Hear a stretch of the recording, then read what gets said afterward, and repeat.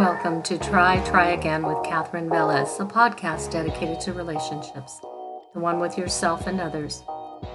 When you ask someone why they use, you get a variety of answers. In fact, I would say no two people answer that question exactly the same way, or if they are even aware of the answer. For many, there is no clear-cut reason. The addiction drives us like a moth to the flame. We know it is not good for us in some ways, but we also know it feels good for a bit, and we rationalize or minimize the damage it causes. In the years I've been doing this work, I've seen people sacrifice their lives and their relationships to their addictions.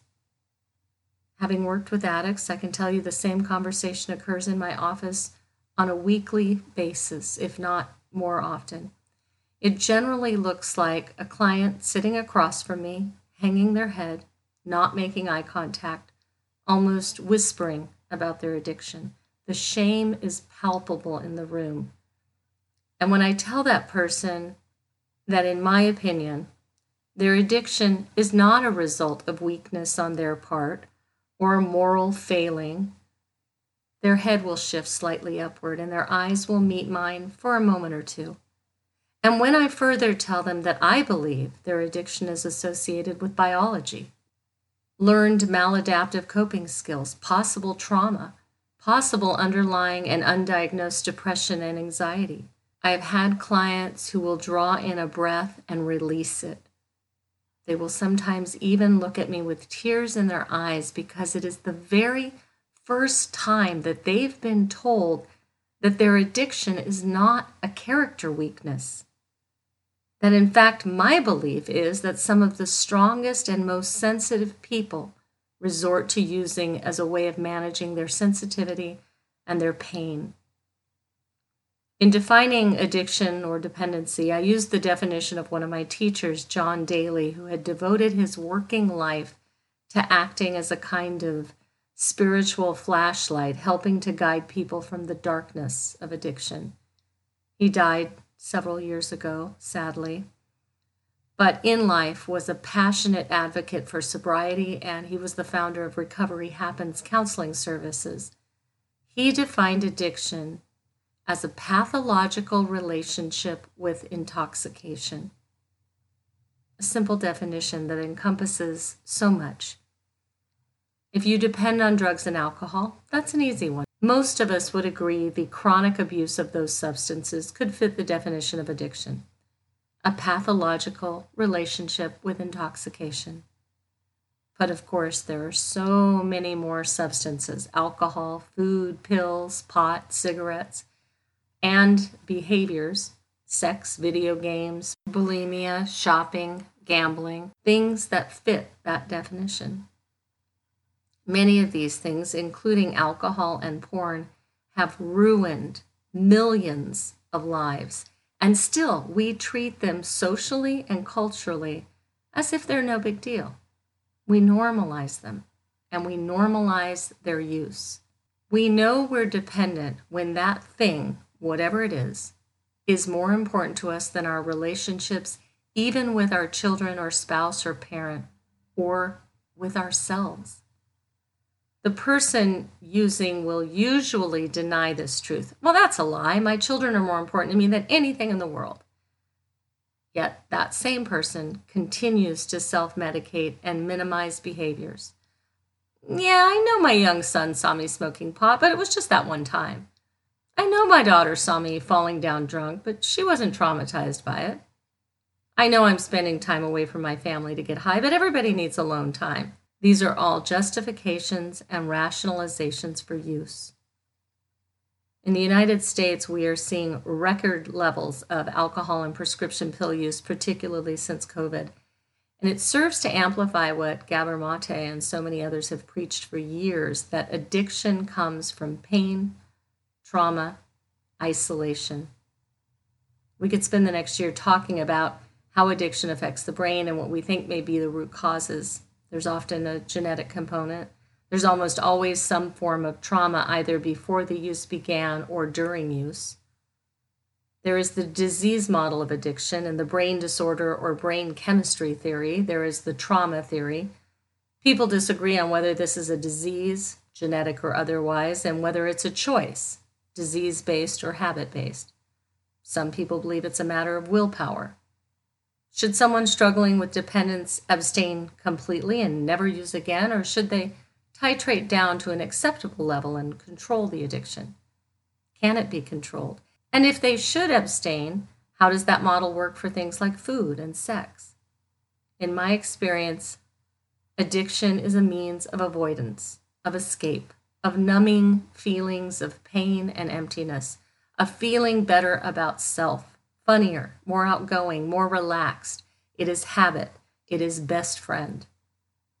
I always say that I find most, if not every single one of the addicts I have ever worked with began using to numb the pain, experience life differently, or at the very least, to change the way they felt. I've known people professionally and personally who have lost their lives to addiction. The youngest was 17 and the oldest was 70. They continued to use despite all of the negative consequences, despite the fact that they lost relationships, despite the fact that their health suffered and they were killing themselves. I am not an expert on your addiction. I am an expert on my own past addictions. You are the expert on yours. I do not have the answers for you. I can tell you the answers are within you, and only you can do the work to uncover them. Like an archaeological dig where the sands of time and trauma and rationalization and minimization and use have covered the reasons you first started something. You'll need to dig deep in this work. In fact, I'm not here to even tell you you need to quit what you're doing. If it worked to have someone tell you to quit doing what you're doing, you would have quit a long time ago, right? I would like to have you process and think about these two thoughts and bring it into our time together if you would like. One is a statement credited to Sydney Banks, who said this about addiction: it's in the form, and the answer is in the formless. He connects the symptomology of addiction to the treatment, not of the addiction, but of nurturing the spirit within. When we are aware and enlightened and curious and seeking, or practicing Kaizen, that Japanese theory of continuous improvement, to be just a little bit better today, when that is happening for us on a daily basis, when we make caring for ourselves and others our routine and we seek answers to the spiritual, we often find the addiction takes care of itself. The internal needs healing. Maybe addiction is like a fever in the body. When we have an infection lingering inside our bodies, a fever can be a sign of that infection. What if we looked at addiction in the same way? If we treat the underlying infection, the fever disappears. If we treat the underlying sadness and shame and lack of connection and environmental learning that took place as a child and all of these other struggles, addiction, at least for some, might simply fade like a rash or a fever. Could we view addiction as a combination of social, environmental, genetic factors, with an understanding that addiction does not occur because of a lack of willpower or an unwillingness to stop? It's not a symptom of moral weakness. What if we could remove the shame of addiction, not judging and not shaming people about addiction? And when we stop that, that doesn't mean we are encouraging it or we agree with it. We can validate and empathize without agreeing with what someone is choosing to do. And secondly, obviously, I don't know everything you listening to this podcast might need. If you're addicted and struggling in relationships or with your health, I can guarantee you need some connection and nurture. You need healthier coping skills and a healthier way to live. You might need to examine and shift your belief system. But beyond that, I'm not sure what you need. You might need an inpatient rehabilitation program. You might need an outpatient program. You might need a therapist. And you might not need any of that. But most certainly you need support, connection, and awareness around your use. Reach out to a therapist to speak not just of your addiction, but what is driving it. Reach out to your doctor. I don't always encourage reaching out to friends because often those friends are feeding the addiction. But if you have a friend who is sober and would support you in your sobriety and your journey, reach out to them. Reach out to a priest or pastor or chaplain. As far as resources go, there are so many. You can attend an AA meeting or NA meeting, Al-Anon. You can read Lost Connections by Johann Hari. Also, Gabor Mate, When the Body Says No, and his newest book, it's called In the Realm of Hungry Ghosts. Hari did a TED Talk called Everything You Think You Know About Addiction is Wrong. And while I found myself not agreeing with a few things, I think it's a powerful talk and worth your time listening to. Gabor Mate has some as well. There are lots of podcasts on addiction. You can also call the Substance Abuse and Mental Health Services Administration, also known as the National Helpline for Treatment Referral Routing Services, and they are at 1-800-662-4357.